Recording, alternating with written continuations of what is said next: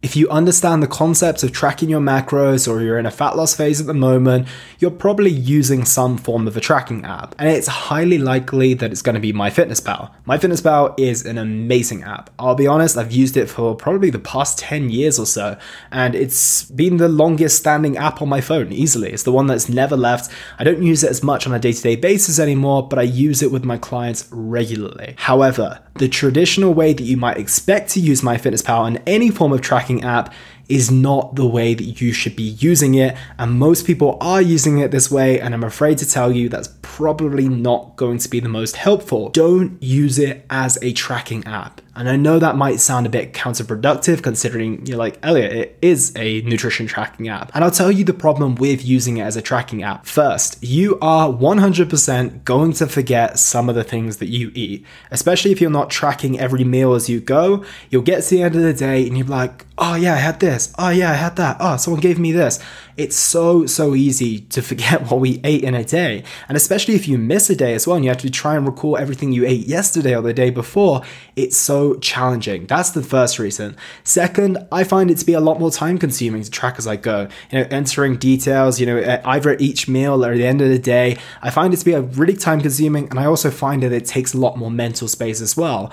And the final one, and there's probably many other reasons, but these are three that point out to me, you'll end up with silly proportions of macros at the end of the day. You'll be like, oh, what should I have for dinner tonight? And you'll be like, oh, I've got 20 grams of carbs, 20 grams of fat, and 2 grams of protein. What am I supposed to do with that? And although that actually sounds quite favorable because of a lot of fat and a lot of carbs is going to be an enjoyable meal, it's not going to be a well-proportioned meal. Yes, you'll hit your daily macros, but you're going to miss out on protein for that final meal. And where are you going to get 2 grams of protein from? So it really makes it a lot more complicated than it needs to be. And I've got a much better way of using it, and the way that I advise all of my clients to use it instead. When you're sat scrolling on your phone this evening, close your Instagram or Facebook app and pull up MyFitnessPal. And what you're going to do is you're going to enter in the next day of food, right? If it's Monday, you're going to enter in Tuesday's food and maybe even Wednesday food, especially if you've meal prepped. You can do this for several days.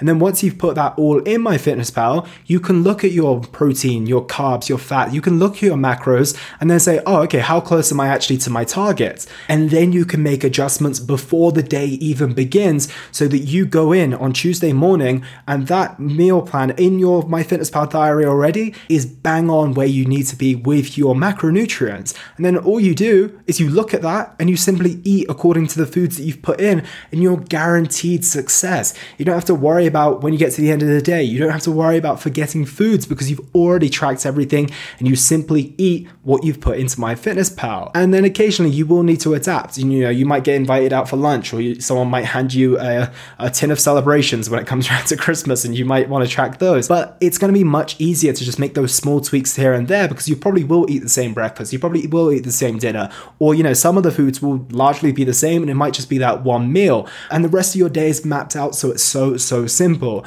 And one other pro tip that I use so regularly is the copy and paste function, right? I told you before, it's time consuming and it's headspace consuming to be tracking your meals on a day-to-day and a meal-to-meal basis. So what you can do if you tend to eat the same foods or very similar foods, or you meal prep during the week, you can literally just hit the button in the top screen, select all, copy, paste it into the next day, paste it into several days, and then you can just tweak things here and there. That's super easy. It's something I do regularly, and it's going to be a way for you to have much more success with MyFitnessPal, and it's going to just make your life so much easier, and it's going to mean you have to spend less time on the app and more time focusing on what you want to do, and you'll still have so much success within your nutrition, and you will be eating in alignment with your goals and with your macros. So I want you to make that switch today. Hopefully you're listening to this now. Maybe if you planned on tracking throughout the day, stop. Think about what you're going to have, map it all out, and thank me later. I hope that was helpful, team. Take care, and I'll speak to you tomorrow. And that was the Simply Fit podcast.